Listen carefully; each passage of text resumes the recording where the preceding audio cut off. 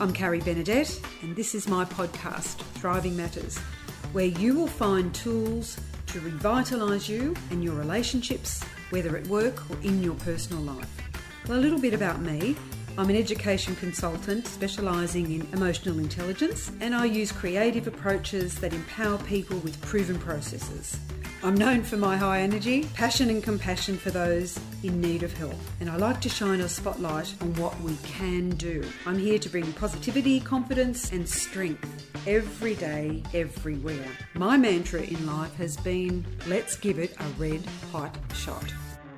Who do you know, listeners, who works with founders, thought leaders and change makers? Well, our guest today on Thriving Matters podcast is Sandy McDonald. Sandy is absolutely a stunning woman with a story that you are going to love, because at the moment, storytelling is all the rage. We all love a good story. We all love a good movie. We all love a great book. And Sandy has them all wrapped up in the one lifetime that she has lived. And dare I say, perhaps it's not just one lifetime, perhaps it's many. So Sandy, how are you today? You are very welcome. Hello, Carrie. Thank you so much for having me on. I'm delighted to be here and I can't wait to start telling a few stories. Well, look, Sandy, over a lifetime, there are times for all of us where thriving in our life and work is a really hard yakka, isn't it? And most of the people that I interview, or not most, I'm just going to correct myself, all the people that we interview here on our Thriving Matters podcast are ordinary guys or gals who are doing extraordinary things in their life and work. And it is absolutely beautiful that you said yes in the first place, that secondly, we bumped into each other, and thirdly, we're having a yarn today. It's great. So tell me, what actually makes you get out of bed each day, Sandy? Let's start where we always start. What does it? What puts that twinkle in your eye, or that little spurt in your step, or that jump that gets you out of bed? Well, that's going to launch me on a story that is probably completely different to the ones that you know about me so far. How good is that? Yeah, it is.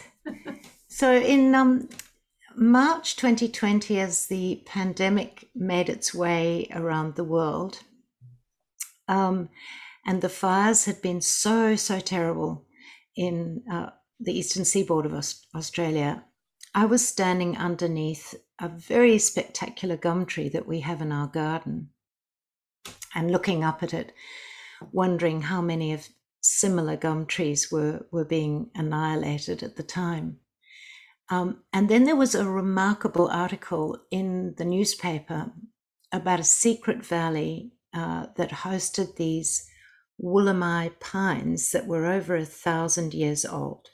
Yeah. I'm sure you saw it. I am. I've just had a recollection as you're talking. Please. Yeah. There was a wonderful photograph of this green valley amidst all the charred hills. And the story was about these very brave scientists and researchers who were so passionate about saving this secret valley of pines. They'd chop it down and they'd irrigate it and they'd pumped water and I don't know. I mean, the bravery with those dreadful fires raging on all sides, and the valley was saved. And I think it might have been a combination of those two factors and the fact that I have 3 grandchildren who frequently ask me to tell them stories. I was lying in bed one night and this line popped into my head: Lumina was troubled. That's all. Just that. Lumina was troubled. So I thought, I had no idea what it meant, but I went and stood under the gum tree. And that's by way of starting this very long story of my progressing from a storytelling trainer in my day-to-day job to becoming a middle grade author. And I have to tell you that it has been the most remarkable journey. I had no idea what becoming an author was all about. Writing a book properly and well is, I say, like doing a complicated jigsaw puzzle with no painting. You have to fit all the pieces and then refit them, and everything has its own, it weaves, and it's incredibly complicated. I had the good fortune. What happened was I just wrote the book in a couple of months, and I thought, oh, well, that's good. I've written a book, and I popped it off to publishers and things. And then I happened to meet a wonderful young woman who called Kylie, who was doing a book coaching program and needed somebody for the third part of her assessment. And so we worked together. And she said to me, "So your character is Min. What challenges does she have to overcome?" And I immediately knew that I had not written a book because I hadn't even thought about that. Anyway, I have taken Min now on this extraordinary journey to save an ancient forest. She's not a human. She's called a lumen. That's not a fairy either, but she is a being, and she lives in trees with her clans. And I'm about 8 chapters from finishing the first of 3 books. Oh, wow. So I am very excited. This book has taken over my life. Min exists in my DNA now. I've had to do so much research around ecosystems and old trees and beings, and I've heard some amazing podcasts along the way that explain that the canopies of all the rainforests are thought of as the 8th continent because they host 50% of all the beings on the planet. Oh my And I gosh. didn't know that. So it's woven this depth of knowledge, and I'm trying to inspire young children, girls, boys in their sort of 13, 14-year-old age group, 12 maybe, to think that they can do something to mitigate climate change. That's really what the inspiration is behind it. So I'm very excited. Oh, I'm going to be your first purchaser, and I'm going to gift all my grandchildren those but the parents as well. This is not just for the teens, is it? It's for the parents as well, because we are the first educators. The way I look at it. Yeah. Oh, Yes. oh, you gave me, look, I've got goosebumps, and listeners, you can't see my goosebumps, but they're standing up on my arms as Sandy's telling me this, because I know how much books have meant to my kids, and my daughter in particular is an English teacher, and I have another who's a son that's getting married is also a primary teacher as well. He's an assistant principal at the moment, but their love of books is just amazing. Their dream is to have a whole Harry Potter library style of books, just this amazing. But the story, there's another story here, isn't it? It's what you've decided, what you've learned, what you've discovered along the way, not just the story of Min and the canopies and the beautiful Secret Valley, but it's also about what you've learned. And in your sharing of your story, it's what you're able to share with others as well, and what they learn. So I think it starts to a ripple effect, doesn't it? I hope so. One of the things that was evident when I first started the book is that Lumina suffers from terrible anxiety. And that's actually the major challenge she has to overcome. She has a panic attack at the beginning of the book. And that, she has to overcome that to become the leader that she is. She's called an intuitor. So she's a rare kind of lumen because she feels, she intuits feelings and thoughts and things through her wings. And so that actually was in itself a huge learning curve, because although my family, all of us are anxious human beings, just seems to be in our DNA and our genetics that we get overly anxious about stuff. And my girls, my daughters, I have 2 daughters who have the children are very keen. I was going to say anxious, but that seemed to be the wrong word. Very keen to make sure that their natural anxiety is not passed on to their children, and that their children can deal well with it. And part of the inspiration for me was that my granddaughter Tully suffered terribly from separation anxiety over the 2 years of being in and out of school. Right. And so I was looking at her and thinking, what can I impart to her through a book that would give her a methodology by which she could grip hold of the anxiety before it gets hold of her. And so I did lots of research, drew on my own experiences, other people's experiences, and I've sort of incorporated that through the book as well. That's the challenge she has to overcome. Oh, wow. It shows the depth of your sense of purpose for this book, doesn't it? When you are looking at how you can build in basically strategies for them through the storyline, through the imagination, through the, the projection of where you're going to go. I think it's magic. So tell me, do your grandchildren ask you how the book's going? Do they talk about Min? They're very well aware of Min. Min's sort of become part of their... I read them early chapters, and then I stopped reading once I realised that I was writing...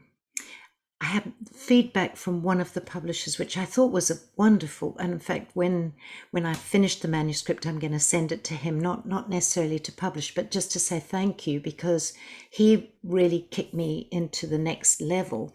He came back and he said, look, the idea has merit, but it's too expository. And I didn't even know what the word expository meant. It was that I was telling, I was instructing, I wasn't showing, I wasn't letting the children or the readers read the book and make up their own minds about the character or imagining the place that they lived in or where they were traveling. I was doing all that work for them. And so I had to learn how to do that through dialogue. And only through the lens of Min, because she's the protagonist, whereas I'd be off saying somebody else had said something and somebody else was doing something. So it was a big learning curve. So I stopped reading it to them then, because I realized that I wasn't reading them the best version of what it can be. But they know that I'm about to finish it, and Tully is very excited in particular, because she's the older girl, for me to start reading it to her when it's finished. Oh, brilliant. Thank you. Yeah, there was, we're living in a digital age, aren't we? And technology, I believe, is a tool. So being able to tell the story in real time is beautiful. And there was, a little while ago, was Tom Foolery, who did The Great Realization.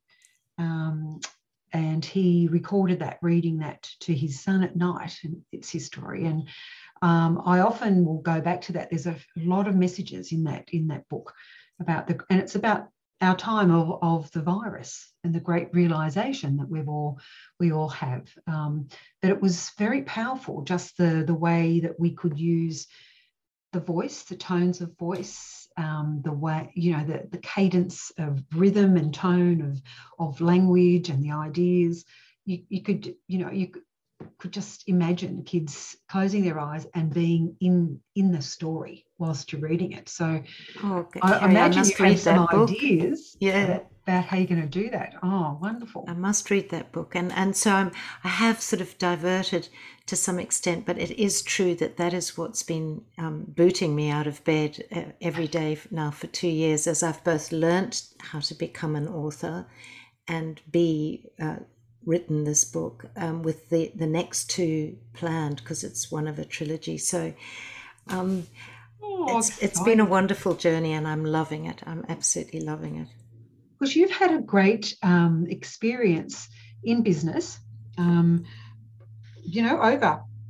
22 years running a marketing communication. 43 years I've been in business for myself. in all the things that you've done, 43. Oh my gosh. And in that you managed to do a TED Talk. I did. That's, most people these days would just, really aspire to doing something with TED, which is fantastic.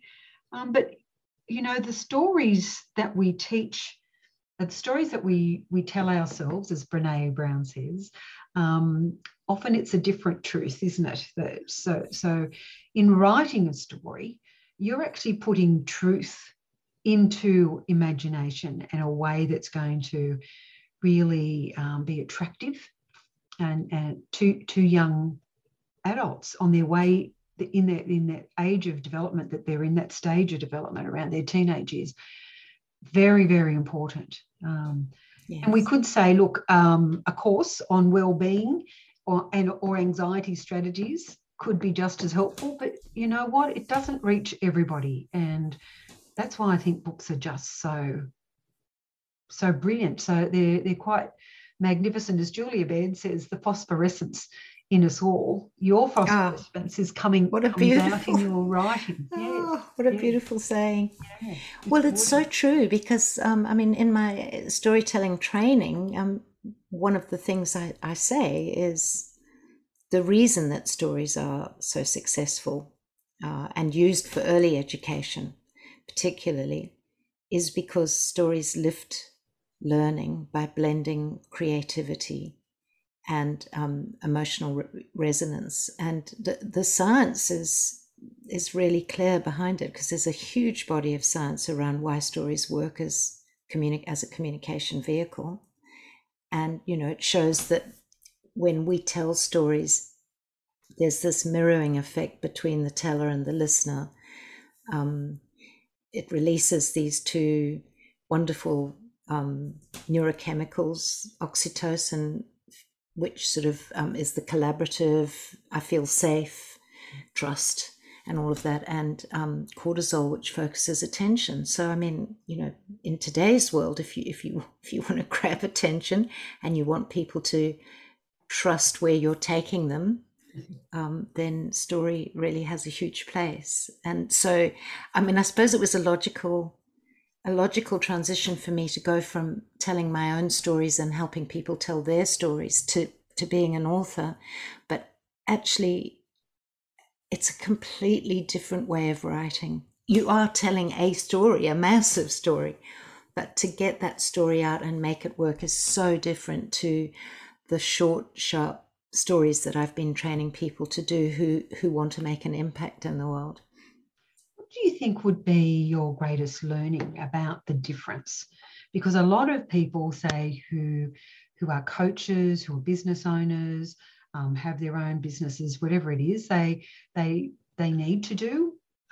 They need to do their own communication, marketing. They do a lot of posting. That's the way of the world at the moment, is that we're using a whole lot of electronic means of communication. But there would be some major differences, as you said.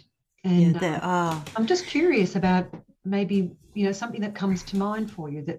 There is actually in the training and coaching that I developed around storytelling training.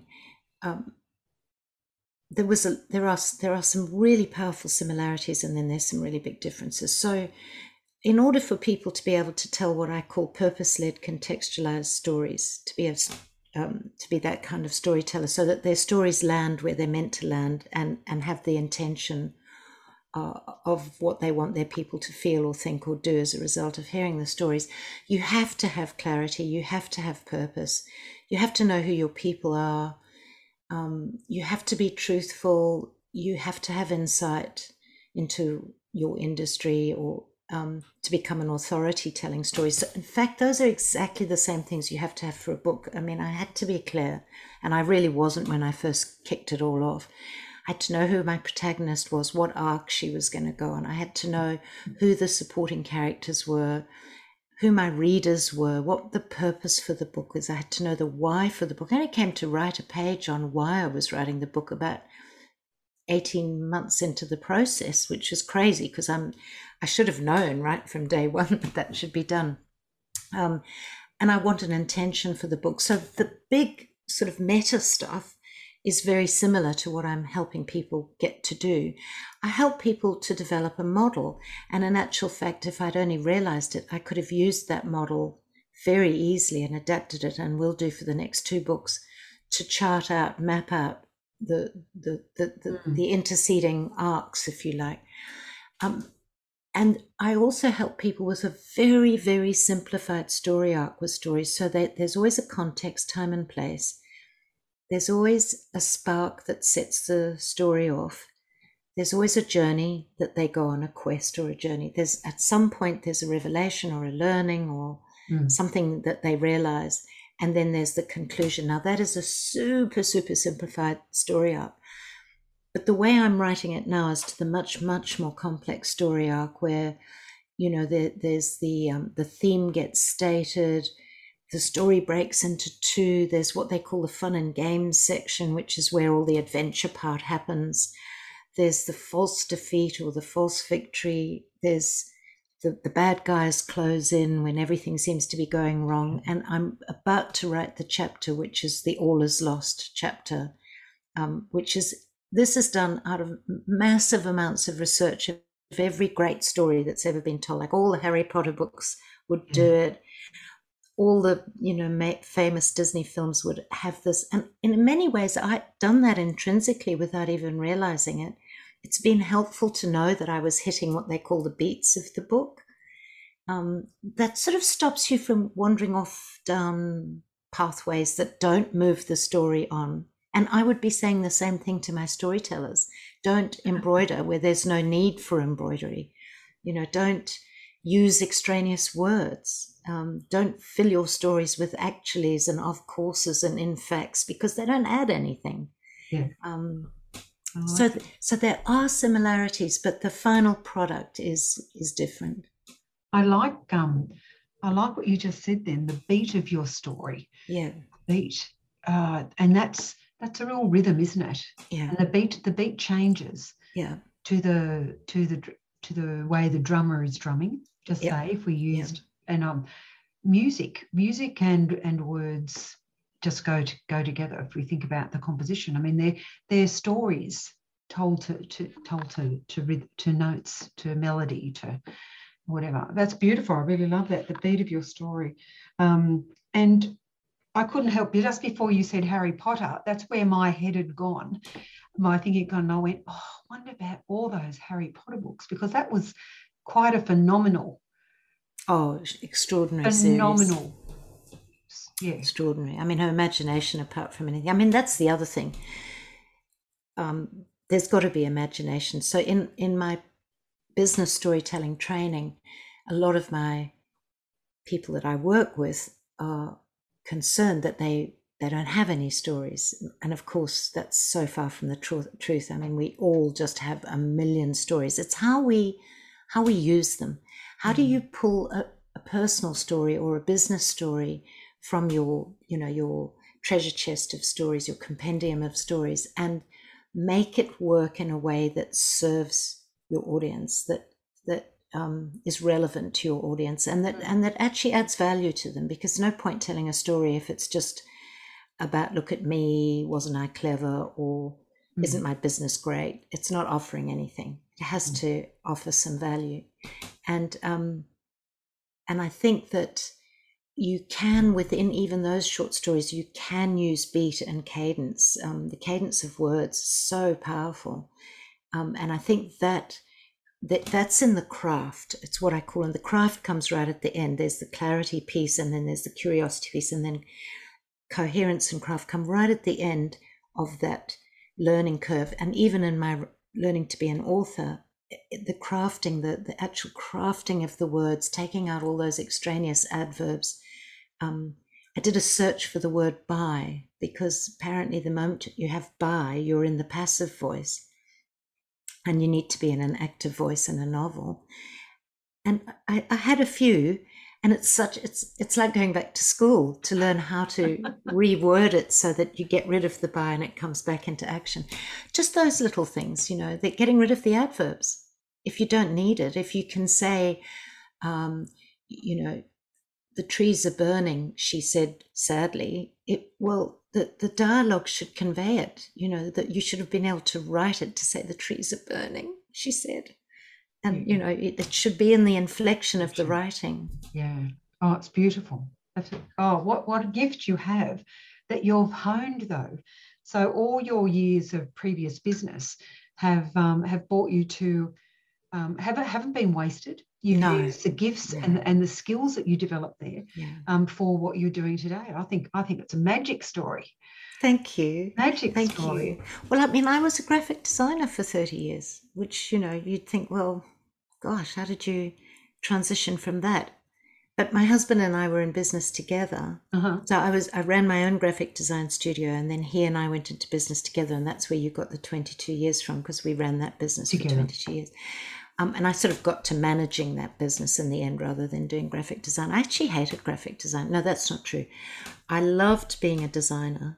I did not like being in the service of, as a servicing graphic, because I found the client designer interface unbelievably challenging. Yes. It was just, and I think it's because we didn't learn until much later on in our business to set boundaries and be very clear with our clients about what the purpose was, and all of that stuff. So when I transitioned out of that into running the charity, and then ultimately into how do I make what I've learned work in a way that I want to, spend the rest of my working life doing, and came into storytelling, I did find that an awful lot of what I'd done with graphic design was telling a story visually. And so, it was all about communication one way or another. Even when I was managing, and I didn't manage very well, it's the old Peter principle. You sort of get to manage your own business because, hey, you're running a business with 5 or 6 staff. It doesn't mean you're a great manager. But I learned a lot about communication. And isn't that the thing? We can beat ourselves up on what we perceive or know for ourselves that hasn't gone well. But my heavens, what you've learnt is gold. And when you can apply it. I'm interested in your charity, where that stemmed from. Would you like to share that part of your story with us? So, I mean, after 22 years of running this graphic design business, things were changing for the whole marketing communications business. So when we first started, our skills we'd be trained for our skills, and nobody had those skills. And by the time we got to 22 years down the track, everyone had a computer and could write for themselves, and could, get cheap graphic design overseas and all of that stuff. So it was really changing, and I think we were pretty burnt out and not that excited about trying to reinvent ourselves in the same industry.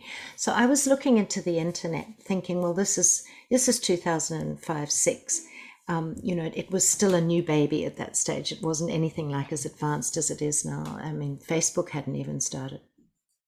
And so how's this beast going to work? And I want to know. So I was doing some research on that. And my aunt had come out from South Africa, because I'm originally from Zimbabwe. When we came to Australia, their family went to South Africa. So she came to visit me. And right at the end of the trip in 2008, she said, she was just telling us that she kept blankets in her car and gave them out to kids that she found on the side of the road at night, alone and cold. And I did a couple of backward steps, because we'd been out of Africa for a while, and I had no idea of the scale of what had happened there in terms of children at that stage. So she left, and I was thinking about it, and I came up with this idea. I thought, well, I'm trying to experiment with how to make websites work. So what if I built one, and I just found knitters, and I asked them if they would send a square to her, and then she could just sew them together, and she could then make a few blankets rather than buy them. She gets to have blankets, and I get to learn how the internet works. That was my thinking, very pure and simple. So I struggled to find out how to build a website, because it was before WordPress. And I found this organization that was very strict. You had to go through a set of learning curves before you were allowed to make your website go live. And it was all about search engine optimization, which I just hadn't even heard of at that stage. So I'm a good student. So I duly did everything I was meant to do, wrote the mandatory 50 pages or something of copy to make it SEOable. But, I couldn't bear just writing, SEO is a particular type of writing, isn't it? Yeah. And they were very keen on the fact that it was authentic. So I did what I have done all the way through my book, and which I asked my people to do, which is to become very curious. So I started to research firstly the knitters, found this world of knitters who are absolutely dippy about their craft. I mean, mad, crazy, passionate people who gathered online in communities everywhere. And then I also started to research the orphans, and it was in researching the orphans that the purpose piece dropped in, because it no longer was, I didn't want to just build a website that was going to send a few squares to my aunt. I wanted to build a website that would make a difference in the lives of these 25 odd million orphan children in Southern Africa. 25 million. Yeah. And they'd been orphaned because they'd lost their parents to HIV/AIDS, and well, a combination of that and poverty. And the statistics were horrendous. And then one day I came across a speech by Stephen. Oh gosh, please, you've listened to the TEDx. You'll be able to remember his name. How awful that I can't remember. But he was the United Nations ambassador for HIV/AIDS in Africa, and he'd been to Kenya, and he'd come across a little girl. And he described her as weeping. As she described the death of her mother, she wept copiously. It was as if her tears were plumbing the depth of the ocean. And I literally burst into tears and thought, this is just unbelievable that we don't know this stuff. And so, how could we let it happen? I don't know. I mean, there was a wonderful quote that said, this will be looked back by our children in 40 years' time, and they'll say, how did you let this happen? Exactly like you've just said. And anyway, so I then got driven by passion and purpose. And that changed the way I wrote, because I started to write from the heart. I started to write the stories of these children. I started to write, researched. I found stories of kids. I wrote about them. I wrote about the carers. I wrote to the knitters, and I said, you can knit a square and know that you're going to make a difference in the lives of these kids. It came from this real passion, and it just took off. And then Lion Brand, who's the biggest yarn manufacturer in the States, picked us up and featured us as the charity of the month, and they have 1 million on their database. Oh, so there was no looking back after that. I had this massive worldwide community who were as enthusiastic as I was, wanted to make a difference in the lives of the kids. And after about 4 years of running it and building it, and I had my husband involved and my daughters involved, and my aunt was full-time in South Africa with volunteers and one thing and another, I realized I had to earn a living. So I extracted myself, because you can't earn a living running a charity for 4 years, and our own business had sort of closed the doors on it. And I thought, eat my ego, really. I thought, well, without me at the helm, it'll probably just dissipate. And I couldn't have been more wrong, because I had actually inadvertently done something right. I'd auspiced the community.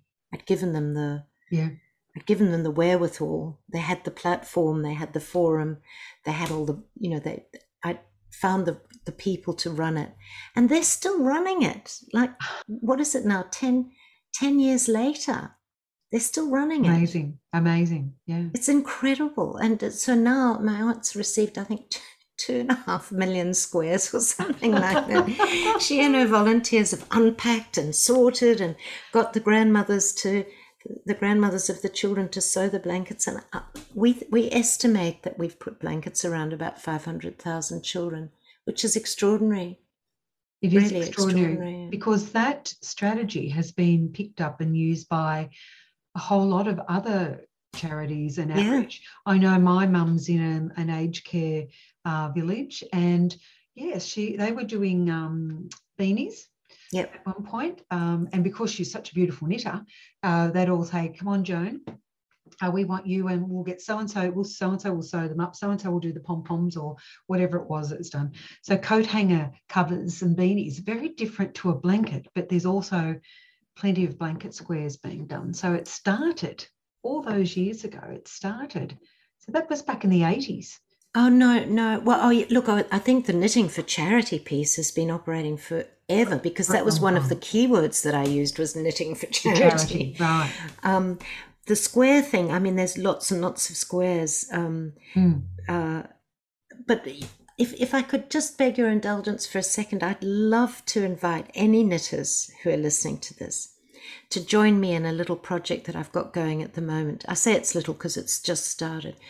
I've got a couple of women in Uganda, local women in a little town called Mbali, that have alerted me to the fact that there are 57 street children in this town, and they live on nothing. Like, absolutely, they live on handouts and they sleep in the clothes they wear. They have nothing. And we came up with this idea that we could teach the local women to knit and crochet, and the skills of knitting and crochet, and that these women are so skilled, that they would pick it up and in no time at all, they'd be creating stuff beyond the squares for the blankets to make blankets for the street children. They would then go on to create enterprises for themselves. So it's a double win. Yeah. And so I've got 3 knitters happening at the moment, and they've got some squares happening, and every now and again they're Zooming. We're on a WhatsApp group. They're Zooming with the student knitters, and they've donated a small amount so that the yarn can be bought. But I think it's a wonderful project, because I think once we got it running, we could just roll it out in villages all over Africa where there are orphaned and vulnerable children, and you've got this double thing happening. That's beautiful. That's beautiful, because that would actually attract some initiatives, some government initiatives around enterprise and local. I think that's magic. So, Sandy, how would anyone find out about that? Where would we go? They can go on to, I think probably the easiest thing is just to contact me directly at sandy.mcdonald as an MC at createcareglobal.org. Beautiful. All lowercase? All lowercase, yeah. All right. .org. Okay. But you can also look at the website, which is called smallaxe.org. All right. So smallaxe.global. Smallaxe.global. Okay. Yeah. I'll put those in the notes for this conversation. Oh, thank you. Come and join me. I think it would be fun.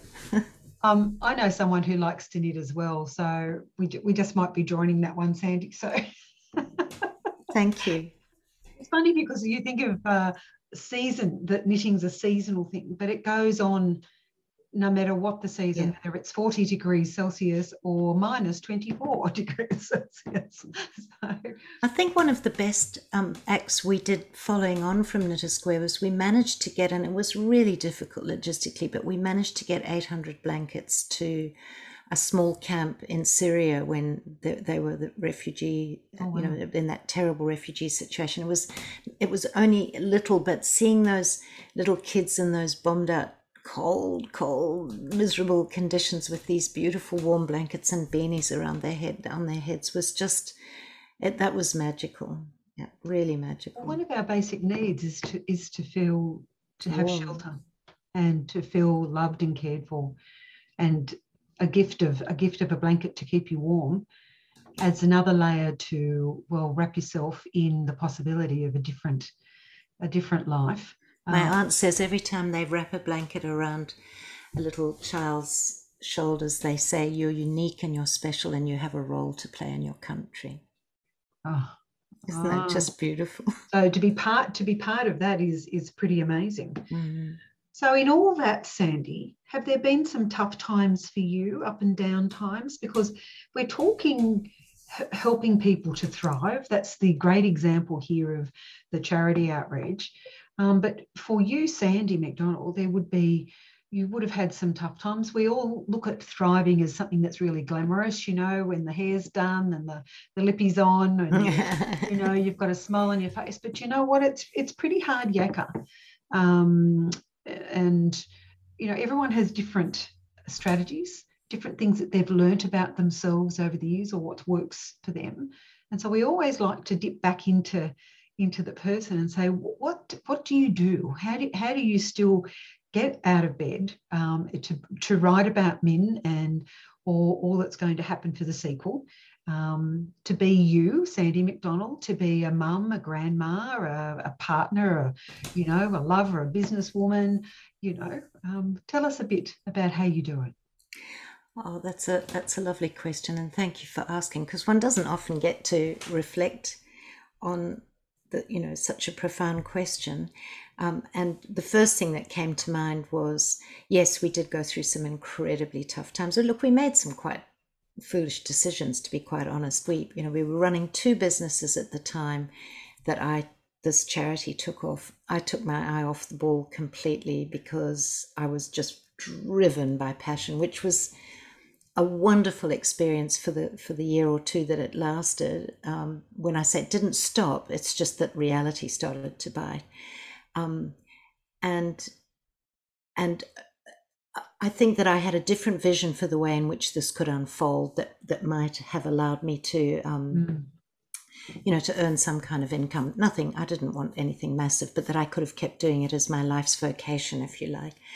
And it just didn't play out that way. And then I didn't act quickly enough to say, this is ridiculous. I must now move it on.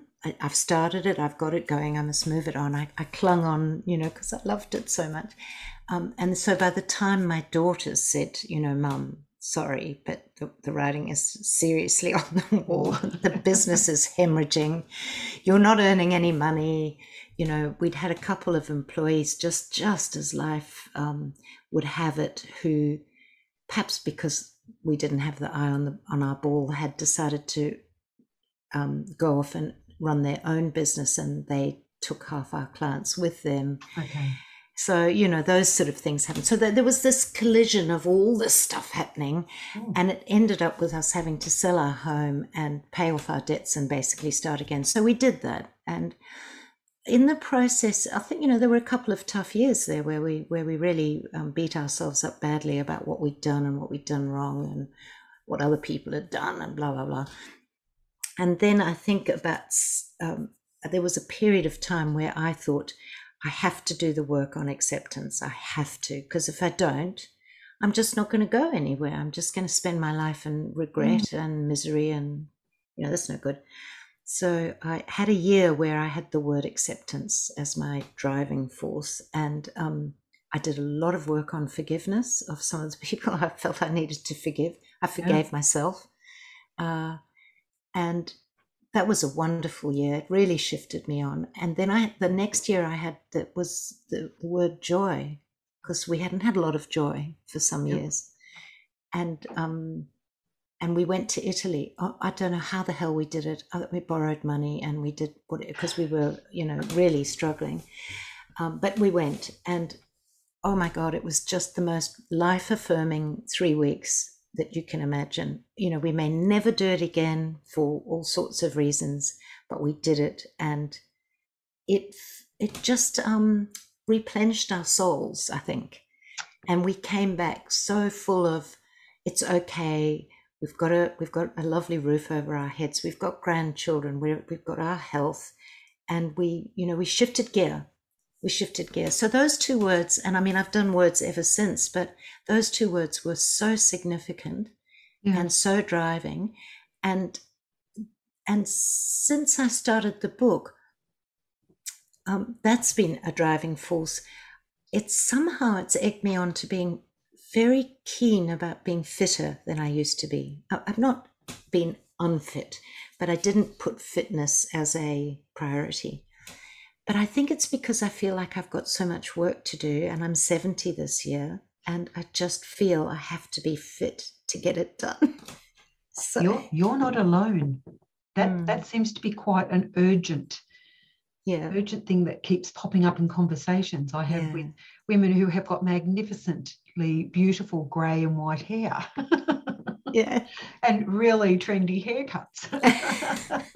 And you are as fit as a fiddle. And I couldn't help but think, I have relatives in the north of Italy. My husband's Northern Italian. He was born there, and we were to go to Italy just as COVID started. So that's been put. So we're just waiting, basically, to do that. But there's a big massive family there, and the first time I ever went, it was such an experience, and I have I've always said that's it, we are going, and I'd love to run our retreats and immersions from, I'll give you a Northern Italian experience. That it's just, it's liberating. And when you were talking about Italy, I just went, I think I'm just, got something in my eye as you were talking, because I had a memory as well. It's very strong when you do the travel, and there's a real huge realization there about where we are in the world and how magnificent it is. So we have to look after it as the way we should look after ourselves, and we look after humanity. We're part of that. To me, it's a big responsibility. But I was just thinking then, the sequel could very well be like another trip. It's another trip to another place. Yeah. How am I going on that? Am I off key? Well, it's partly the case. In the third book, I can only tell you that she has the challenge of working out how to collaborate with the Gorpals. And the Gorpals stands for giant wingless people, which is us.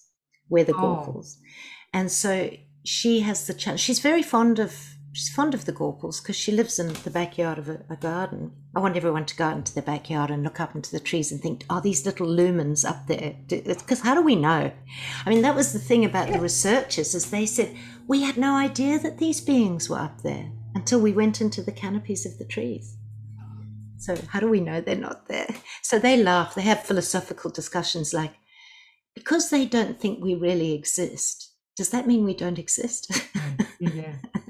Oh my gosh. And listeners, I knew nothing about the scope of the third book in the sequel. I'll just put it out there. I knew nothing. That was just some serendipity, I think. Or well done for asking. Some magic that's just occurred. Well, I'm glad I've put it out there, because guess what? That commits me to doing it, doesn't it? Oh, there you go. Yeah. There you go. There's the commitment. Oh, Sandy, what a great conversation we've had today. Thank you. I have thoroughly enjoyed it, and I do know that we won't stop having conversations. I'm pretty sure. No. But listeners, if you would like to know more about what Sandy does, you're interested in the charity and the Knitting for Uganda, because I think that's where we might meet. We will meet, because my knitting needles have laid a little bit dormant at the moment, and I could do with a trip to Uganda. I'd love to meet the women there. And I thought about that. I mean, workshops in Uganda, how exciting would that be?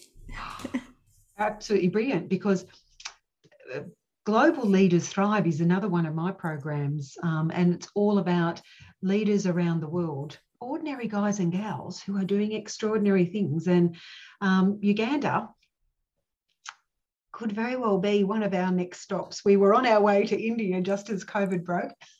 So that will also happen as well, sooner rather than later. But Sandy, if anyone wants to contact you, we're going to use your email address. Yes, Sandy.McDonald, McDonald, at createcareglobal.org. Yeah. We'll put those in the show notes for you. Sandy, you're also available on LinkedIn. Yes. You have a profile there. Yes. I think it's Sandy A. McDonald, and in LinkedIn, that's where I do a lot of talking about the storytelling training. So fantastic. And listeners, if you'd like to know more about what I do, pop on to carriebenedet.com. You'll find me on LinkedIn and all socials as well. CarrieBenedet is how we do that one.